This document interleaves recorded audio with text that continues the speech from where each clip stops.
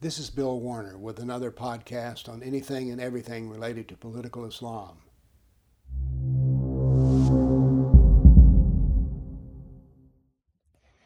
Hello everyone, this is Apostate Imam and this is our fourth English live stream with Bill Warner. Everyone knows him, especially in India. He is pretty popular among those who don't like Islam, and he's a great scholar. He wrote several books, and even his books are taught in several schools, especially in right-wing schools, where people want to learn that how Islam is a threat for humanity, for our society, for our future progress, and why we should not practice or follow this cult. So let me uh, let me add Bill Warner. Hello, sir. How are you? I'm doing well. So many people were asking me that when I'm going to invite Bill Warner on my channel, and so many people were waiting for you. And today we would like to know that why you decide to criticize Islam. Since I'm an ex-Muslim, I left Islam in year 2012, and I knew that why this religion is dangerous for society. But still, it is really difficult to convince non-Muslims that why Islam is so dangerous, because people only see sugar-coated Islam by Muslim scholars. Even Muslims don't know what their religion really is, and they That's are not true. aware of their own scriptures. So the floor is yours, sir. You could tell people that why you decide to criticize Islam and how Islam is dangerous for our society, for our future constitution, for our future, for democracy, why it is not good. Well, my interest in Islam started when I'm an 80-year-old man. And my interest in Islam, of all things, started when I was 30 years old. I studied Sufism, but Sufism was not satisfactory to me because there were some things they didn't talk about. I didn't know what they were at the time, but I sensed there was something hidden. The things that were hidden from me as a student were jihad primarily and Sharia. So then I did, only later when I was, maybe 20 years later, I became a college professor and I had many Muslim students. Now, I believe if you want to understand somebody, you need to understand how they think. And they made it very clear that at least one in particular, that they thought what was in the Koran was the truth. So I decided, well, I want to read this truth. And so I read the Koran. It disturbed me. And then I read the life of Muhammad. That disturbed me even more.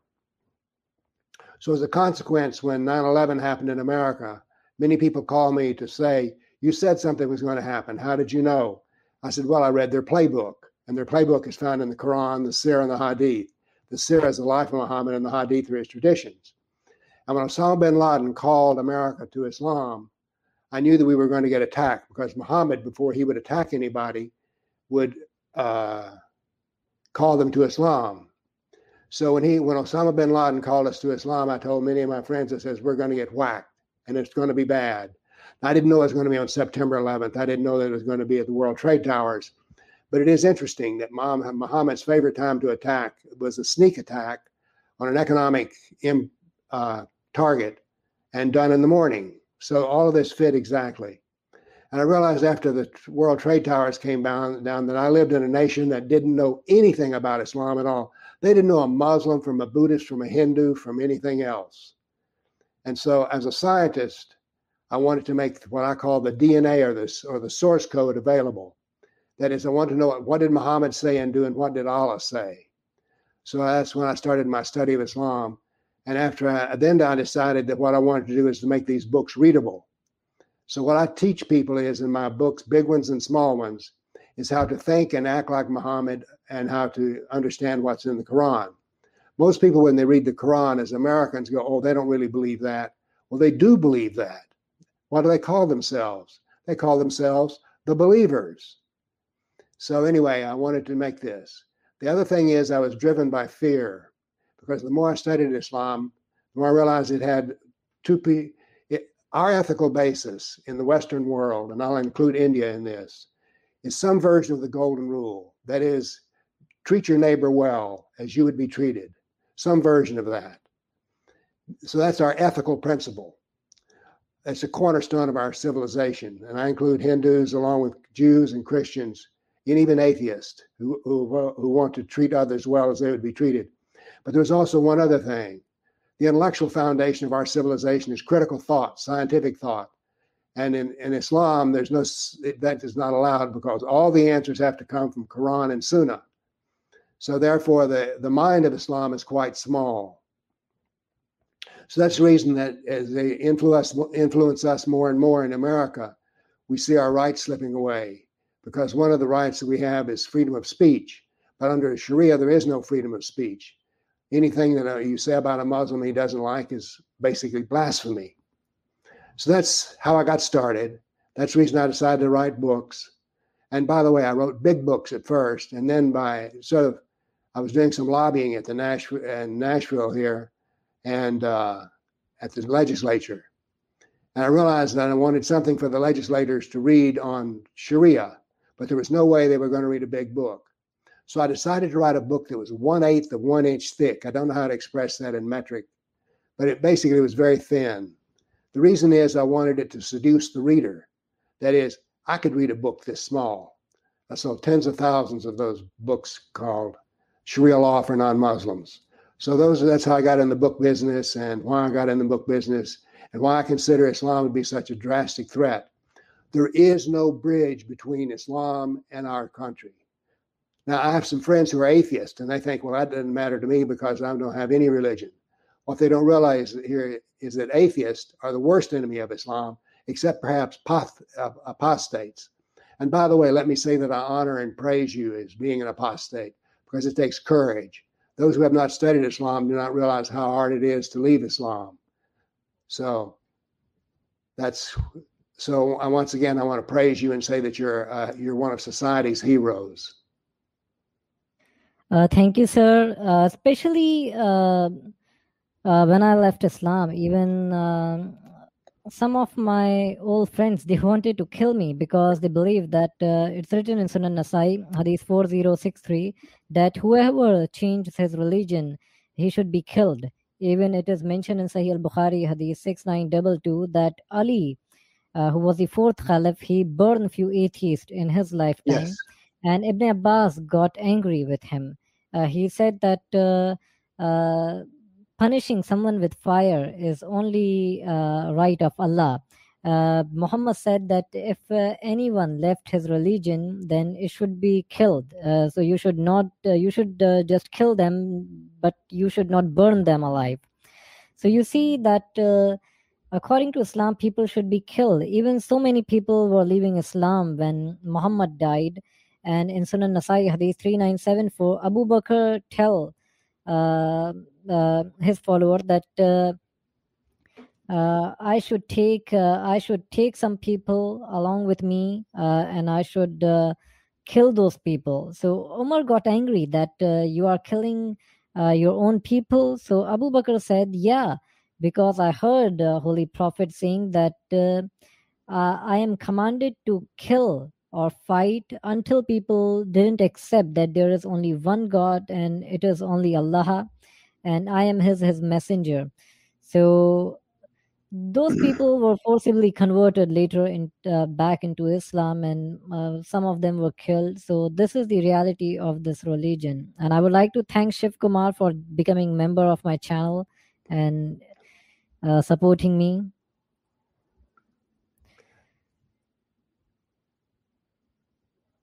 So, By sir, the way, how do you see? By the way, let me say one more thing. You've also given a bad insight, not a good insight into the nature of Islam. Jihad is to be practiced until all the world says the Shahada, that is, becomes Muslim.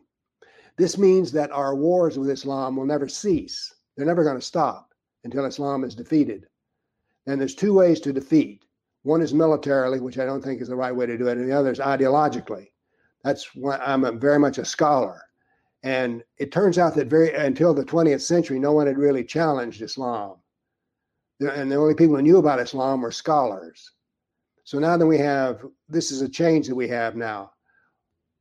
For the first time in human history, anybody, a bus driver, a plumber, a college professor, can pick up the Quran and read it because it has now been made readable.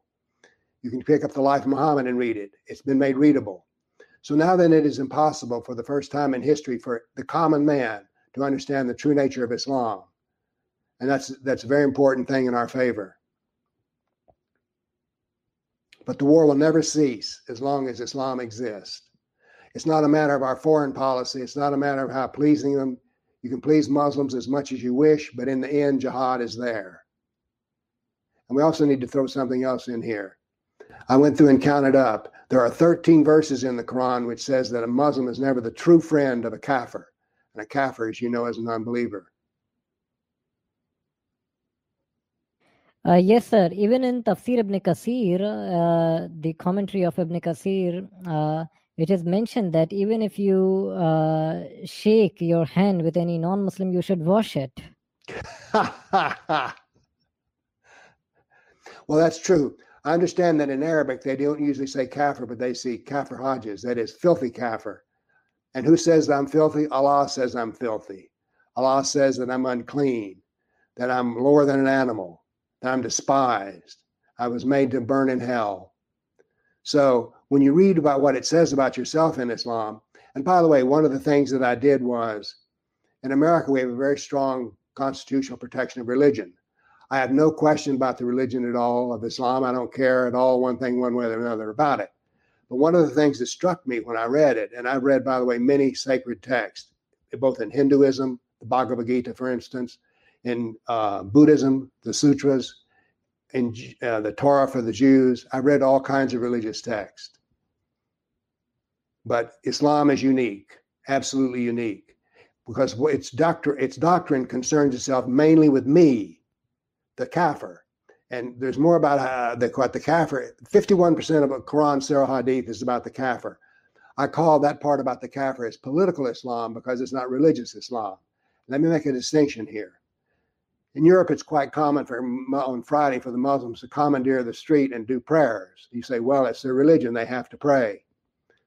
Praying is religious. Commandeering the street is not religious. It's a political action. That is, if I go out and try to stop the traffic, I'll be arrested. So we need to distinguish between religious Islam and political Islam. But the political Islam is about us, and I have no interest in the religion. I have no interest in the heaven or hell.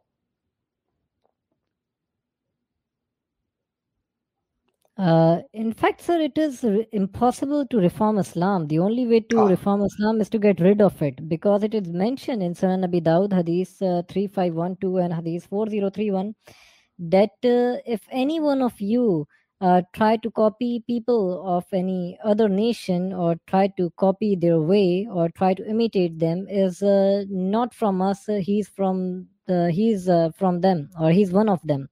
So Muslim cannot imitate any other nation. There's no way to reform Islam. If you are trying to add anything into this religion, it's not Islam anymore. If trying to remove anything from this religion, then it's not Islam anymore. So this, it is impossible to reform this cult. And there is no way to reform it. The only way to reform it is to get rid of it. Unfortunately, you're quite correct, because the Quran is perfect. It's complete. It's universal. So if you take something out of the Quran, it's no longer perfect. If you add something to it, it's no longer perfect. And by the way, a moderate Muslim is simply someone that does not practice all of Islam. And a so-called extremist Muslim is actually normal Muslim, and they practice all of Islam.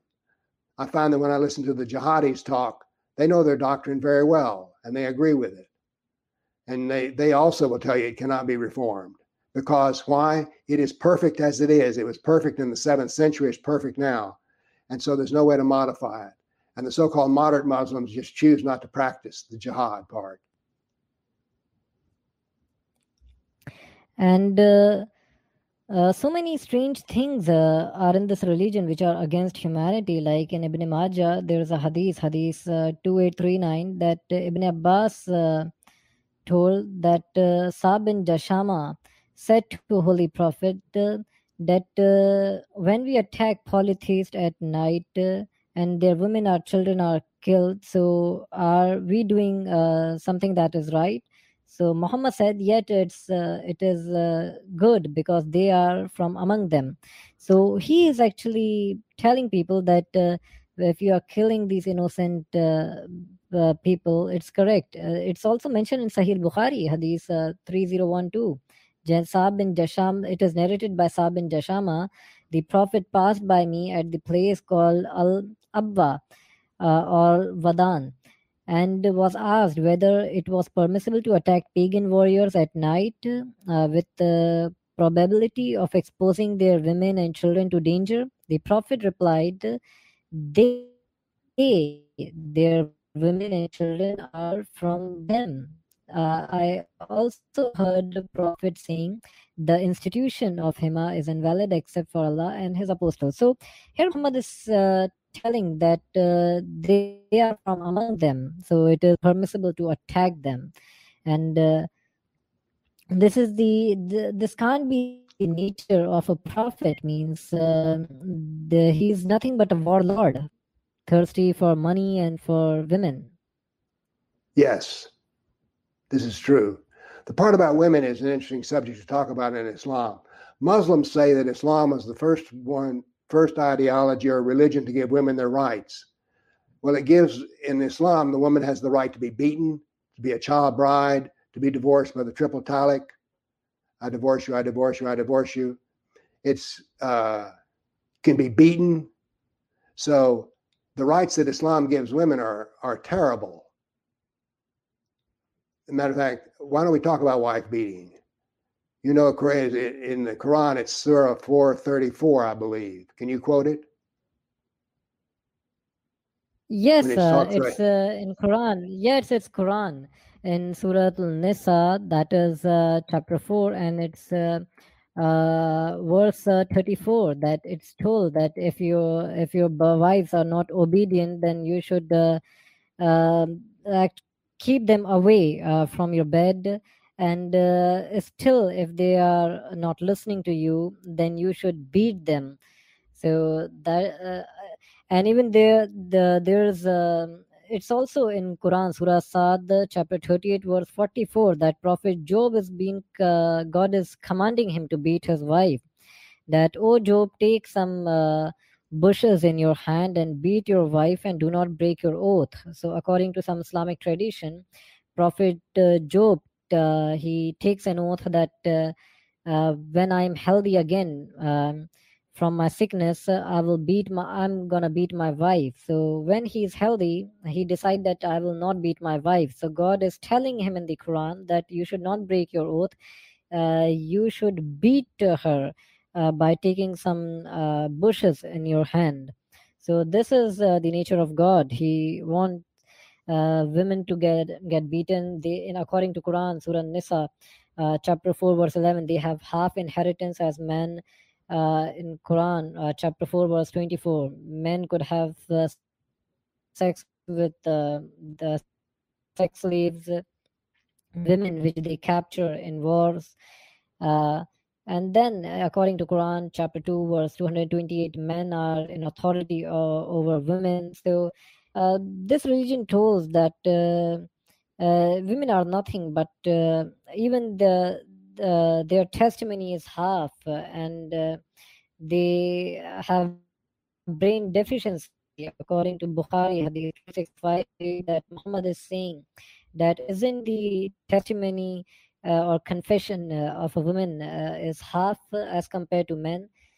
That is the disadvantage of deficiency of women brain or of a female brain. So he is actually making fun of women, and there are so many things which we could keep on going on. According to Sunan Abi Dawud, Hadith 2155, it is mentioned that companions actually attacked a few people of Banu Mustalik, and they captured a few women. They captured a few women as war captives, and they wanted to have sex with them. But companions were confused that these women are already married, so how we could have sex with them when their husbands are alive and their pagan husbands are still alive. So then this verse of Quran, chapter 4, verse 24 was revealed, that married women are forbidden unto you, but except those whom your right hand possessed. So according to Islam, it is also mentioned in Sahih Bukhari, Hadith 7099, that never will succeed such a nation that makes a woman their ruler. So women can't be ruler. You could beat them. By the way, there's also a short hadith which says, Muhammad said, never ask a man why he beats his wife. And something else. People ask me sometimes, well, what is a good translation? And one of the things I tell them is, go to Quran 4:34, the wife beating surah verse. And if it says beat lightly, the translation, don't use it. If it says beat, then perhaps the translation is a good one. Because I found that when you read people talk about it, well, it all depends on how you interpret it. Well, the main thing about the interpretation is, does it admit the existence of jihad or not? And does it admit things like wife beating? If it does, because the ones that are so-called better Qurans, all they've done is they say beat lightly, for instance, or some other such thing that people. That is, does the Quran and the life of Muhammad give you the real picture of the brutality of Islam? Because it is truly towards women in particular. By the way, let me play a scientist here for one moment. We're talking about women in the scriptures. There's something I like to do. I like to count verses, because there are some good things that is in the Quran about women. For instance, it says 5% of the verses in the Quran say that a woman has high status because she is a mother. There's 23% of the words that deal with women in the Quran are that they're equal on Judgment Day, the man and the woman. Now, here's the deal. On Judgment Day, that there are man and woman, they're judged on what they do. One of the things the woman is judged on is she's a wife and how well does she treat her husband. Then the other 71% of the words in the Quran about women subjugate her. And I'll give you as an example, I had two daughters. My wife breastfed both of them. According to the Quran, I, the husband, should be able to tell her when to stop nursing. Well, why would I talk to a woman who's nursing a child and tell her when she should start talking or not, or stop nursing or not? This is subjugation of the woman. Now, it turns out I was raised by two women, my mother and my grandmother, and I'm very sensitive to these issues. And Islam is cruel to the woman, but Islamic women just point to the fact that they're equal on Judgment Day and point to the fact that they're praised as mothers and say, see, Islam is good. But when you look at it all, most of the woman is subjugated.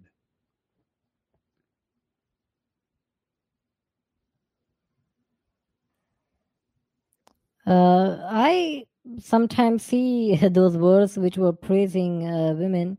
Actually, those verses for just to impress Christian in the beginning of Islam. And these verses for me felt like a butcher feeding a goat or sheep with some leaves and with water, and the goat is thinking that this butcher is so good, he's feeding me with food and water, and but the intention of butcher is pretty different. So I don't think that there is anything good in Islam.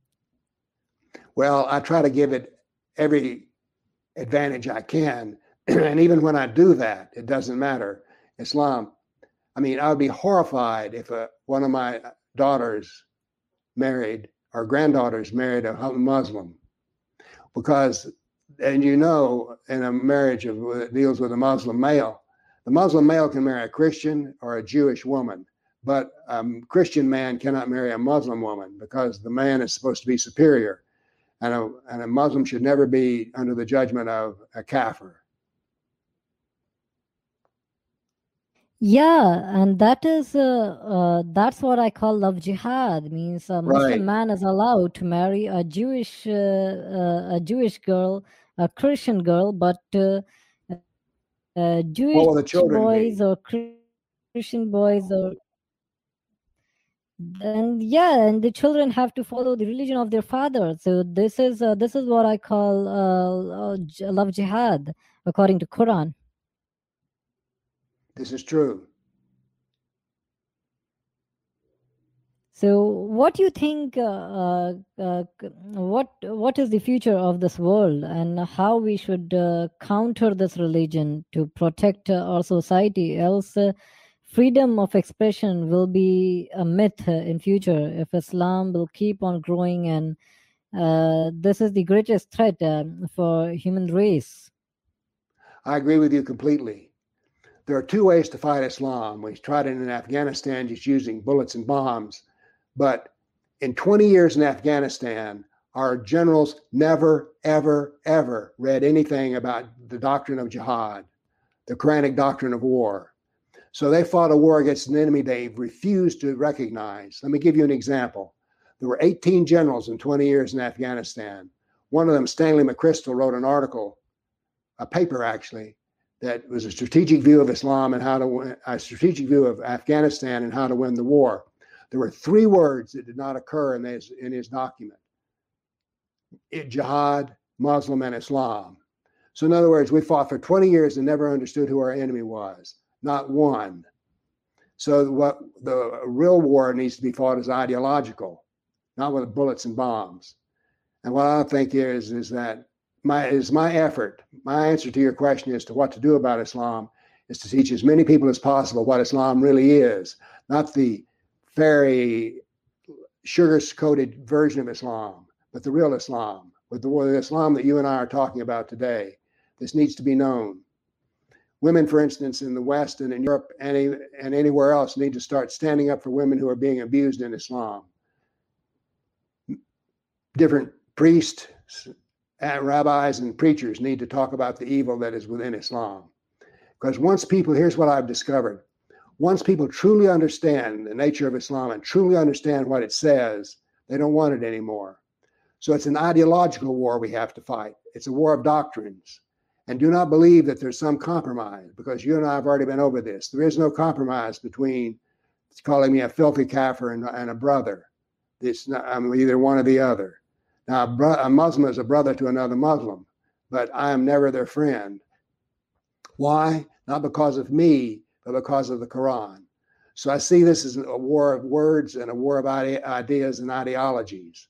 And that's my answer to the question, is that once we introduce the true knowledge of what Islam really is, people don't want it anymore. Look at yourself. You tried Islam, and once you really begin to understand it, you left it. And that's one of the things that needs to happen. By the way, I don't deal with religion, but I did. A man from Australia came by to visit me. He's a Baptist minister. He has converted 2,400 Muslims to Christianity. And how does he do it? He teaches them who Muhammad was, and he teaches them what's in the Quran. So I think that truth and facts is our best weapon here. It's the only weapon I know how to use. I'm too old to fight with a gun, and besides that, it's not my nature. But I will debate anyone.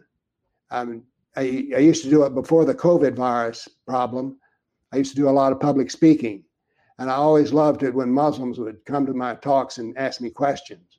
I remember one time one of the Muslims said, "Well, you don't speak Arabic, so you can't really understand Islam." I said, "Well, first off, Islam is supposed to be universal, which means it can be expressed in all languages. But I said, I give you a challenge right now. You say that I do not understand Islam. I challenge you to show me the verse I cannot explain to you. I challenge you to show me the hadith that I cannot explain to you. And I challenge you to show me one chapter of the Sirah, the biography of Muhammad, that I cannot understand. Do it now. Challenge you." Well, he just sat down and shut up. So that's what I like best. I always enjoyed it when Muslims would come to my talks. Yeah, means Islam is pretty dangerous. What Muhammad do with Abi Sarah, what Muhammad do with Abu Nufail, what he do with Asma bint Marwan. Even when a person killed when a blind person killed his slave, Muhammad Muhammad actually agreed with his action that if she was insulting me, then it's okay to kill her. In Sunan Nasai, Hadith 4075 and 4361. And this is the strange nature of the Prophet. Even women in Islam are not allowed to go out from their home. Means according to Sahih Muslim Hadith 2236A, according to international numbering, it is Hadith 2236, and according to Sunan Abi Dawud, this Hadith is on Hadith 5257. That Abu al-Salib, he visited the house of Abu Sa'id Khudri, and he saw one snake in his house. So he was going to kill that snake, but Abu Sa'id Khudri stopped him and tell him to sit down. And he told him that once a boy used to live there, and he newly got married, and he asked Muhammad that I want to go and meet my wife. But when he returned back, Muhammad allowed him that, okay, you could meet your wife. And when he saw his wife standing at the door of the house, when he pointed to her with the lens, she said, do not make hassle till you see what has brought me out. He entered the house and found an ugly snake there, and that snake bite that guy, and he died because of the snake bite. But he was going to kill his wife because she were out from her house. So even the ISIS give on the basis of this hadith, which come in Sahih Muslim and Sunan Abi Dawud, ISIS give a fatwa that women are not allowed to go out from their home, and they should be put to death or they should be killed if they are going out without. And I request for viewers, if you have any question, you could ask it through super chat. If you want to ask any question to Bill Warner. And we will end the stream within next 10 minutes. It will not be that long. I'm sitting here trying to decide what to talk about. There's so many things to deal with Islam, but we also need to deal with us, the Kafir. One of the things that I see Kafirs do a lot is they are easily discouraged, and they speak and they don't have good morale. And so what I encourage is all those who are not Muslims who want to oppose Islam to adopt an attitude of positiveness, because Islam can be defeated. Remember, I just told you about the Baptist minister who's converted 2,400. All we need to do is to have an optimism that what we're doing is exactly the right thing. It is not right to sit around and watch your civilization be destroyed. It is not right to sit around and try to and conduct yourself politically in such a way that more and more Muslims will be powerful in the United States. For an example, in the United States, every time a Muslim runs for office, there should be many people there with brochures and signs and questions, because they try to deplatform us, that is, to take away our ability to be heard. But in a political campaign, you can always be heard. So we should have the optimism to go out and face Muslim candidates who are running for office. And basically, the Muslim would know that every time he shows up to give a political speech, those people are going to be there asking tough questions. So we need to have a good morale and seek every opportunity we can to combat Islam, instead of sit around and worrying about it. Worry never accomplishes anything. We need to be warriors, not worriers. Does that come across? We need to be fighters, not warrior. Well, I got confused. But anyway, we need to be optimistic and be a fighter to protect our civilization. And because it is the purpose of Islam to take away our civilization, to have it to be Sharia. And so anyone who knows much about the Sharia knows that it's a terrible law to live under. First off, in the Sharia, as a kafir, I'm actually supposed to be a dhimmi. That is, I'm supposed to be subjugated and pay special taxes, and I can be humiliated. It's interesting. But in Islam, you're supposed to treat a slave well, but you're not supposed to humiliate him.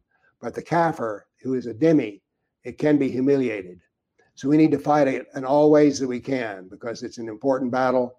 As a matter of fact, I say the most important question of the 21st century is, what is the true nature of Islam and what are we going to do about it? Well, the way it works is, I've discovered again and again that if you know a lot about Islam, Muslims don't want you to talk about it in public. So we need to be fighters, because look at it this way: who's going to do the job for us? Our law enforcement's not going to do it. The military's not going to do it. The universities have already become in bed with Islam. So we need to be fighters and fight it in every way that we can with optimism, because we stand for our civilization based on the golden rule, doing to others as you would have them do unto you, and critical thought, scientific thought, and rational thought is superior to the Islamic world of how you're treated depends on who you are, whether you're a Kafir or a Muslim. So we have a superior civilization, but we must fight to defend our civilization, because it's under attack, and unfortunately our leaders are compromised.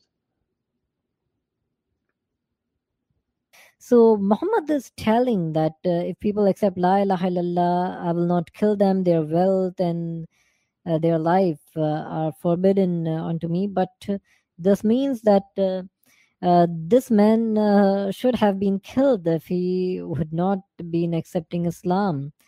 And there are so many hadiths, like Sahih Muslim hadith 4519. Ibn On reported that I wrote to Nafi a letter from him inquiring him inquiring from him whether it was necessary to extend to the disbeliever an invitation to accept Islam before meeting them in fight. Then Nafi wrote to me that it was necessary in the early days of Islam, not now. The Messenger of Allah made a raid upon Banu Mustalik while they were unaware and their cattle were having a drink at the water. He killed those who fought and imprisoned others. On that very day, he captured Juwayriya bint Haris. So this hadith shows that Muhammad attacked people when they are sleeping, when they are not prepared. And this hadith shows that Muslims used to warn non-Muslim that they should accept Islam. They used to invite people before attacking them in the early days of Islam. Then they simply attack them and kill all of them, and they imprison them. They don't take jizya from them. So Sayyid Qutb, who is a pretty extremist Muslim scholar, and Osama bin Laden, Ayman al-Zawahiri, Anwar al-Awlaki, all extremist Muslims follow him after his death, and all love his translation and his commentary of Quran, known as In the Shade of Quran. Everyone loves him, and that person was so extremist that he told that now you don't need to take jizya from disbeliever, and when the Jesus will descend back, he will not take jizya. He will simply kill every disbeliever. So jizya for early period when Muhammad was not powerful with army and with followers of Islam, but now when Muslims are high, when they are huge in number, then you don't have to take jizya. You simply have to kill them. So this is the cruel nature of Islam. So we didn't receive any questions, sir. So we will end the stream. Over to you. We already reach to our time limit, but if you want to say anything, you could say a few last words, and we will end the stream. Well, I would say this: if you're interested in who I am and what books I've written, I have a website, politicalislam.com. It has videos, newsletters, books. So if you want to know more about me, go to my website, politicalislam.com. Thank you very much. Okay, so I recommend everyone listening to me that they should search Bill Warner and subscribe to his official YouTube channel and support him. And everyone should read his books. His books are wonderful, amazing, and I'm pretty impressed. And if I am telling, my English is not that good, but people who listen to me in Urdu and they knew that how knowledgeable I am recommending that everyone should read his book once, at least one. Everyone should read his books so people could know what Islam is. And uh, his work is amazing. His work is really good, and even his books are taught by right wing people in their schools, so they could save our future society from this. This Islamic extremism and this cult. So I'm ending the stream. Thanks for watching this video. Everyone should visit his website. I didn't know the name of his website, but everyone should search for it or go to his YouTube channel, and from there you could visit his website. And sir, could you tell name of your website so everyone could visit it? politicalislam.com. Okay, so politicalislam.com. I will add the link of his website in the description after ending the stream, so everyone could visit this website. I will also add link of his YouTube channel, so everyone could visit his YouTube channel as well. So okay, thanks sir for joining me. I really appreciate, and thanks for giving me so much time. And I'm your huge fan. I love your work. I love your books, and it was for me when you come to my channel, it was like a celebrity coming to my channel, or a superstar or a film star coming to my channel. So I'm really happy that you come to my channel. And okay, good night to everyone.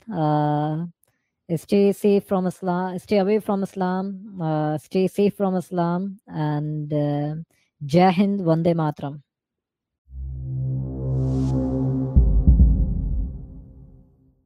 Thanks for listening. If you would like to learn more, please go to politicalislam.com or cspii.org.